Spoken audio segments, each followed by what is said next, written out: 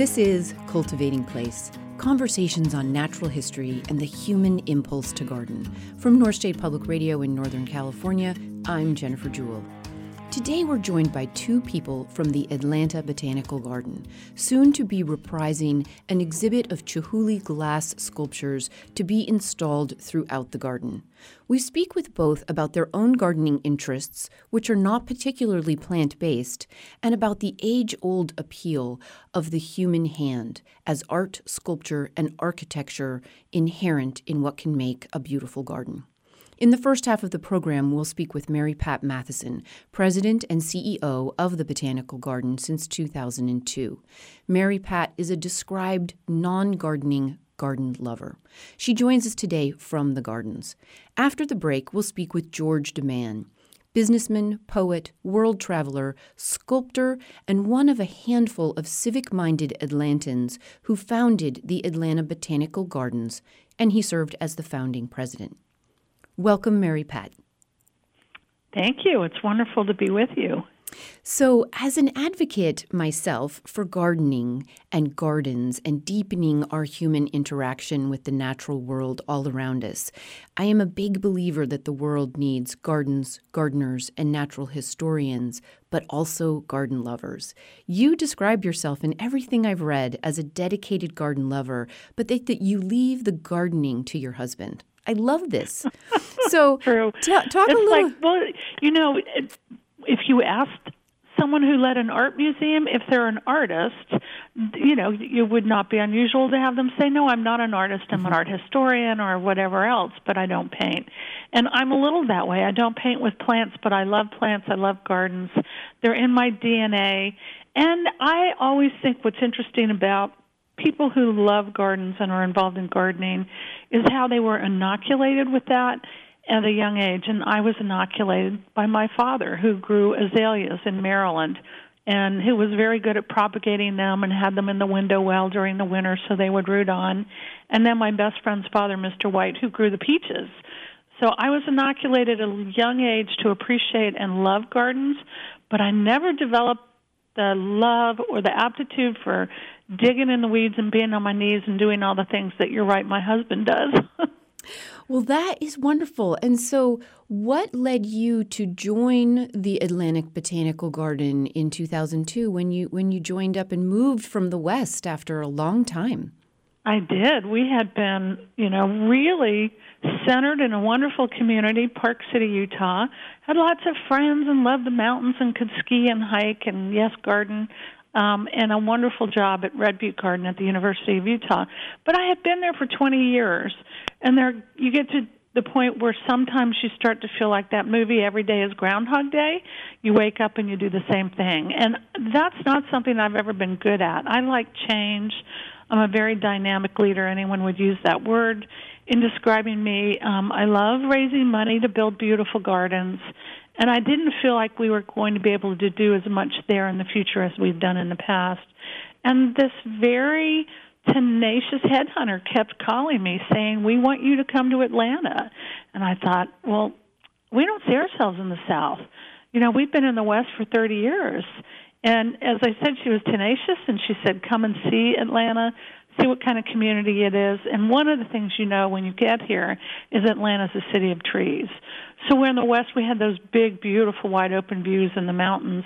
Here in Atlanta, we have these magnificent green trees that just, embrace you wherever you are. And my mountain references became high-rise buildings of the city, and I hadn't lived in a city for a long time. So we decided to just jump off the cliff, change the flora, fauna, culture, climate, and everything about our lives and moved to Atlanta. And we've never looked back. It's been wonderful, though I will say we miss the West. Well, I would guess that the West misses you as well, but it sounds like you are in the right place. And shortly after you joined the Botanical Garden there, you started really amping up what was happening there, and the garden has grown tremendously under your leadership. And a couple of the things that I really noticed in looking over the history of the garden is how many big and attractive sculpture shows you brought to the garden, including Henry Moore and including the first round of the Chihuly exhibit at the Gardens in 2004. So give us a sense of what, they're blockbuster shows. They're bound to bring a crowd. But what is it, do you think, on a personal level for you, draws people to this idea of human-made art in the garden specifically? Well, I love the question because I think, to turn it on its head, I always have said to people in my field who used to question in the early years why we do sculpture and art in the garden, I mean, my perspective is, when did we ever take it out of the garden? Mm-hmm. Whether it's a folly in the garden or it's a chime in the garden or someone's handmade sculpture, art has always been incorporated into the garden, and I think landscape design is also a very strong form of art. So I'm also inoculated by artists in my life. My father was also an artist, even though he was a federal judge, but he painted around the house. He did caricatures of us. My husband's an artist. My sister's an artist. My brother-in-law. And I just have always loved not just art. I mean, I love art, but also three-dimensional art, sculpture, because in a garden setting, you just set it free. And Henry Moore knew that as well as anyone. If you go see his work at Perry Green in England, it's up in the pastures where the sheep are, and you can see the sheep grazing under some of his magnificent pieces. So I love the juxtaposition of large and beautiful and sometimes interactive sculpture with a garden and designing some of the features of the garden in reaction to the art. And the other piece of that is that when I got here, and it's just been a perspective of mine since I've been a leader of a garden, even at Red Butte, that we have to break the mold of who visits the garden. We know the gardeners are going to come. That's preaching to the choir. But in a world where we have bigger environmental issues, loss of biodiversity, loss of rare and endangered species, and climate change and other environmental challenges ahead, we need to inoculate everyone in our community and our young children with the appreciation of nature. And the way to do that is to get them into the garden and integrating art as a part of a major exhibition, and in some cases smaller exhibitions, into the garden setting as a seasonal attraction really works. We know it works. It creates a sense of urgency to visit. Yeah. So the Henry Moore sculptures are very human, very evocative of the human shape and human subjects. The Chihuly is very different. Describe the Chihuly installations that people can look forward to in the gardens this spring. And I believe the show runs from April 26th with some of the first opening member previews, I think officially open to the public on the 30th, and it runs through October. That's right. And this is a return of Dale's work. It was here in 2004. So 12 years later, we as a garden have grown. We put over $110 million worth of new facilities and gardens and buildings and a new restaurant since his last visit. And Dale Chihuly as an artist has grown tremendously and showcased his wonderful work across the world. So his work has changed as the garden has changed. And this will be one of the larger exhibitions he's done in an outdoor setting. It's complementary to the garden. You can expect bold color, as you would expect from Dale, and some things like he's used his beautiful red reeds. He's going to display them in a new way that the last time I think he did was in Jerusalem in the early 2000s, where he sets them up almost as teepees, where they're crossing at an angle. A very interesting way to display the red reeds. We will have a blue icicle tower. We're going to have a wonderful yellow, lime green sunburst tower that will be right across from the restaurant.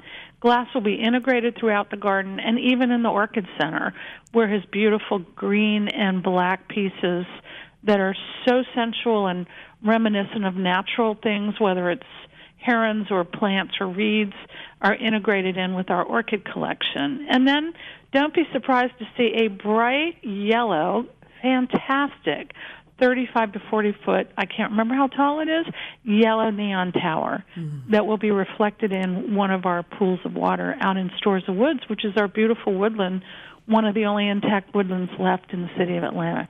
A spectacular show, I promise. That sounds fantastic. I so appreciate you being with us here today, and I look forward to hopefully visiting before October and seeing a lot about it online. Well, you would be welcome to come. We would love to have you and any of your listeners, and I've enjoyed this very much. Thank you for having me. We've been speaking with Mary Pat Matheson, President and CEO since 2002 of the Atlanta Botanical Gardens in Atlanta, Georgia.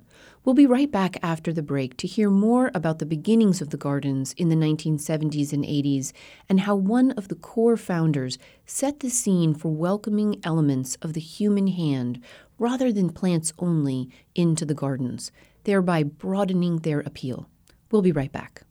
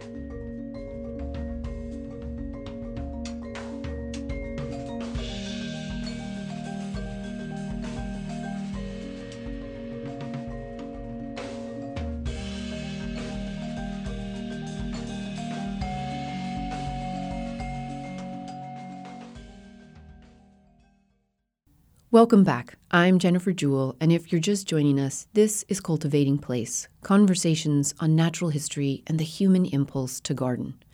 Before the break, we spoke with Mary Pat Matheson, President and CEO of the Atlanta Botanical Gardens. We're now joined by George DeMan, businessman, poet, world traveler, sculptor, and one of a handful of civic-minded Atlantans who founded the Atlanta Botanical Gardens, and he served as founding president. With a love of vernacular and notable architecture formed through early life experiences, George evolved into a person for whom gardens were important, but for whom the human-built elements within a garden, including architecture and sculpture, played co-starring roles to the plants. He refers to this as an aesthetic symbiosis. His home garden in Atlanta is filled with colorful, lively sculptures of his own creation.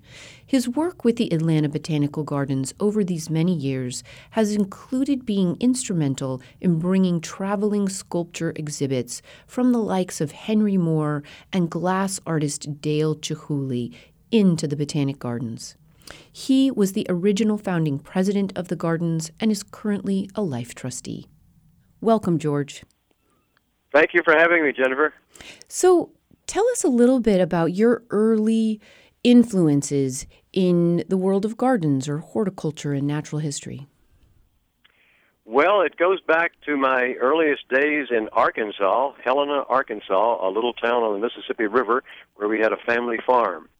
And I learned my horticulture by seeing lots of crops being grown, primarily cotton, soybeans, corn, that sort of thing, but also some truck gardening, which were enclosed with a very high fence to keep out rabbits and deer, and they grew everything imaginable in that, turnips, cabbage, carrots, you name it, all the truck gardening things. So real horticulture as opposed to vast fields of cotton and soybeans.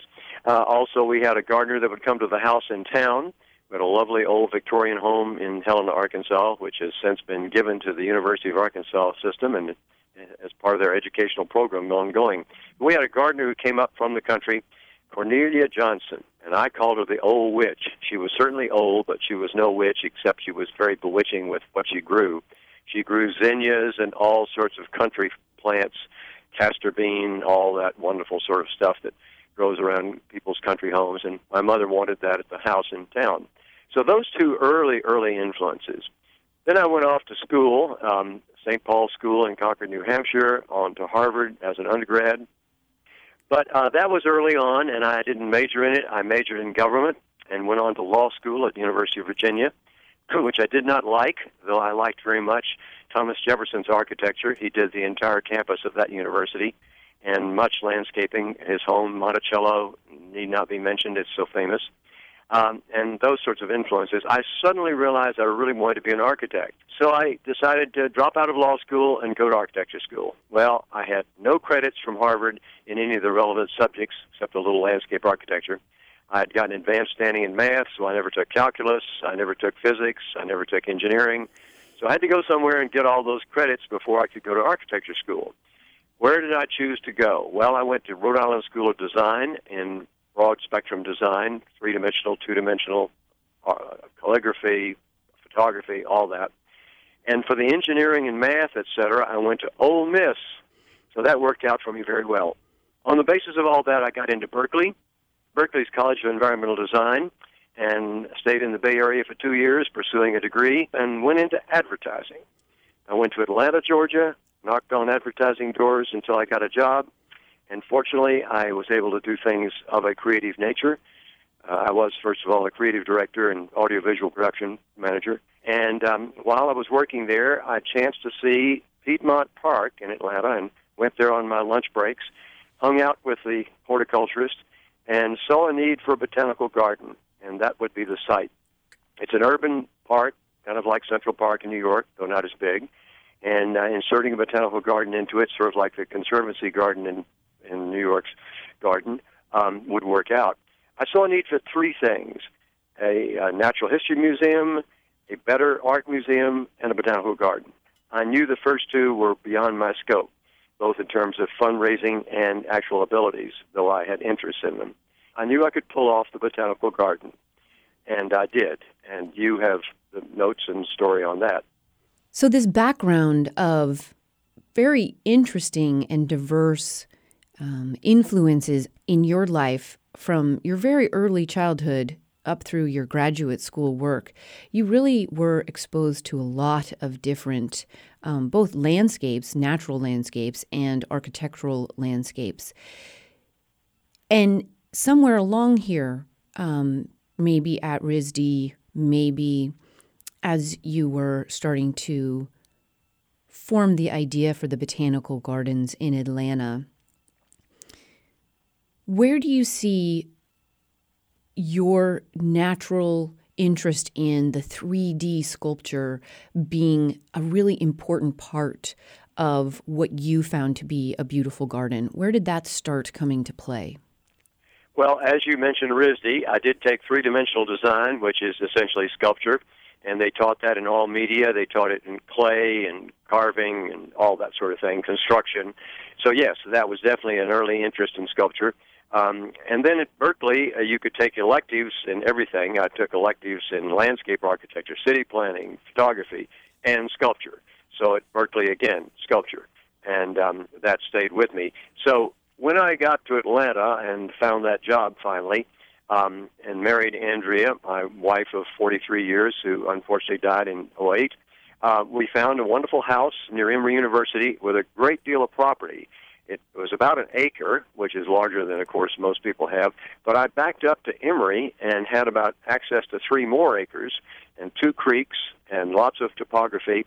And it's expanded onto that and got their permission to build some things on it, ponds and trails, and eventually placing a sculpture.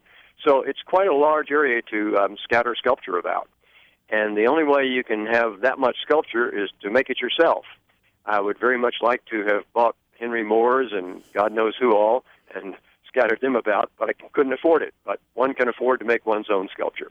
So that's basically how I came to have my own sculpture garden. And, of course, I've tried to influence ABG, the Botanical Garden, to collect as much sculpture as they have also. And you have been instrumental or a participant in bringing some pretty remarkable sculpture exhibits to the Botanical Gardens, including a Henry Moore exhibit and the Chihuly glass sculptures. Yes. Talk about what these were like in the garden and One of the important notes that I have made is that the Chihuly was one of the biggest programs which first came to the Botanical Gardens in 2004, and they are reprising this exhibit this coming spring of 2016. Talk about those two different exhibits in the garden and what you responded to in them and what you felt visitors responded to in them. Yes, I first saw Chihuly's work on the West Coast, in Tacoma, Washington, and all up and down the West Coast. I later saw some of his work actually on Long Island. I have a summer place in Shelter Island, and near there, East Hampton, there is a wonderful garden called the Longhouse Gardens, and it was set up by Jack Lenore Larson, the great designer and textile expert. But he gave that garden, made it a public garden eventually, and he had an early exhibit of Chihuly in the garden. It's the first time I ever heard of Chihuly in the garden, meaning that his glass work would be enhancing and enhanced by gardens, which it was. And that's the first place I actually saw it. So the idea of Chihuly in the garden became very popular, and everybody's doing it. As you say, we first did it in 2004, and it was so successful that they decided to do it again this coming spring. I feel that sculpture, certainly that first experience with Jack Lenore Larson's garden on Long Island, a very intimate connection, because Chihuly would actually make flower-like forms.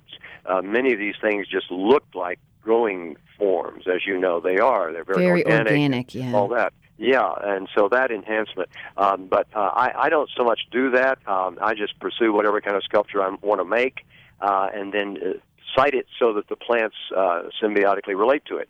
And you've seen some of that in the pictures I've sent you. And so the colors are picked up. I'll have like a hexagonal sculpture with about 4 or 5 different colors going around the circle, and each of those picks up a rhododendron or a azalea color. And so you see the plant and you see the sculpture, and they relate. And it's just the retina retains the one and moves on to the other. It's kind of like a balance of color that way. Mm-hmm. The hexagonal piece that you have in your garden that I've seen pictures of very much reminded me of a color wheel, yes, with the garden working around it. And maybe it's interesting because the experience of seeing, say, the much more humanistic Henry Moore type of sculpture versus the very organic, either plant-like or sea life-like sculptures of the glasswork of Chihuly, both bring a different response for me, but maybe the Chihuly is actually more invigorating and the Henry Moore is a little more calming. I'm not sure which, but they're a very different response, and yet there's something about this that clearly speaks to garden lovers of all ages and varieties. It was the biggest show you've ever had at Atlanta and the biggest one they've ever had at Denver. I remember seeing a Chihuly installation at the Victoria and Albert in London, and it was very moving, and a lot of the pieces you see on the West Coast are inside, but to see these outside is something else altogether. Any thoughts on that kind of relation? Yes, it's the organic nature of it. The colors certainly are botanical colors, horticultural colors. The sinuosity of the forms, the growing aspect, they seem to be growing out of the earth. I'm thinking specifically of some long blue tubes that he does and then sticks in the ground. They're kind of like a reverse stalactite, and they just look like no plants you've ever seen, but definitely organic and definitely kind of growing out of the ground. And another thing that he did for us, he made a beautiful fountain for us. And, of course, that's so much a botanical garden sort of thing. You have to have these great fountains. And to have one that's literally moving glass is fabulous, and we have that. Then he did one that hangs in the conservatory. So it was actually hanging amidst growing palms and great jungle-like effects. And that was so interesting and organically relating each the plant to the sculpture and the sculpture to the plant. Yeah. Well, I'm excited to see more of your work as your garden comes into bloom. The colorful pieces, which are sometimes they complement the garden with their color, and yet they contrast with the garden with their structure. And both effects create a response in a viewer, which is great, which is interesting and fun and makes you want to move to the next piece. And I hope everything goes well for the Chihuly exhibit at the Botanical Gardens in Atlanta this spring as well. Thank you for being on the show, George. I really appreciate it. Thank you. I enjoyed it very much. Dale Chihuly was born in Tacoma, Washington in 1941. His book, Chihuly Garden Installations, describes his vivid memories of his mother, Viola's, Tacoma garden ablaze with azaleas and rhododendrons in spring. As a family, they would visit the famed Seymour Glasshouse Conservatory in Tacoma's Wright Park to see the annual flower shows. Chihuly earned his MFA from the Rhode Island School of Design in 1968 and began his career. With the loss of his left eye in a car accident in 1976, he lost depth perception, and reviewers note that subsequently he literally began to see things differently.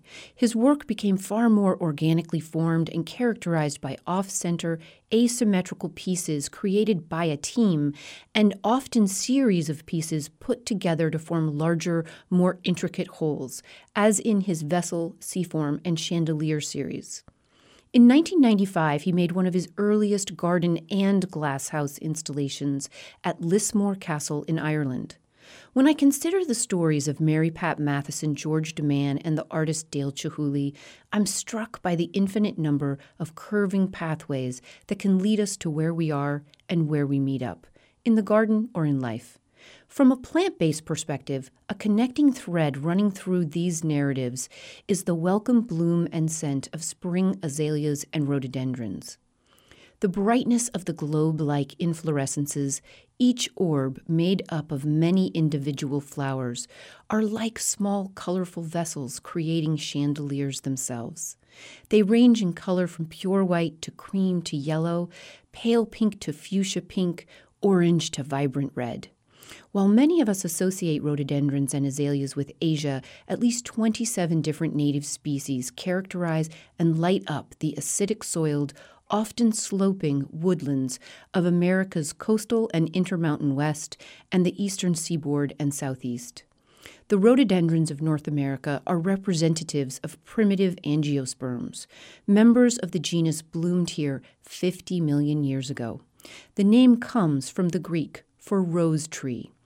These plants are one part of the alchemy that inoculated, as Mary Pat so aptly put it, these three people to be the garden supporters they are today. If I had an azalea walk like the one winding through the native hardwood Storza Woods at the Atlanta Botanical Garden, with which Chihuly glasswork would I pair and enliven it? Thank you so much for listening in. Join me again next week as the conversation continues with Dr. Bill Thomas, gardener, farmer, parent with his wife Jude, as well as being a Harvard-trained geriatrician and international authority on elder care. In the 1990s, he co-founded with his wife Jude a transformative philosophical approach to how we care for our elders or ourselves as we age, known as the Eden Alternative. In the Eden Alternative, Dr. Thomas began his work challenging us as individuals and as a culture to reframe how we view and imagine life in elderhood.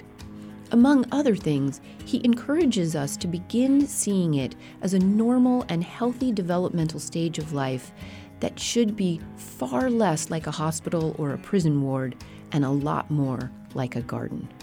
Cultivating Place is a co-production of North State Public Radio and JewelGarden.com.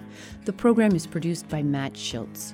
Audio archives of the program can be found weekly at mynspr.org. More detailed information and photographs can be found at JewelGarden.com. Until next week, enjoy the cultivation of your place. I'm Jennifer Jewell.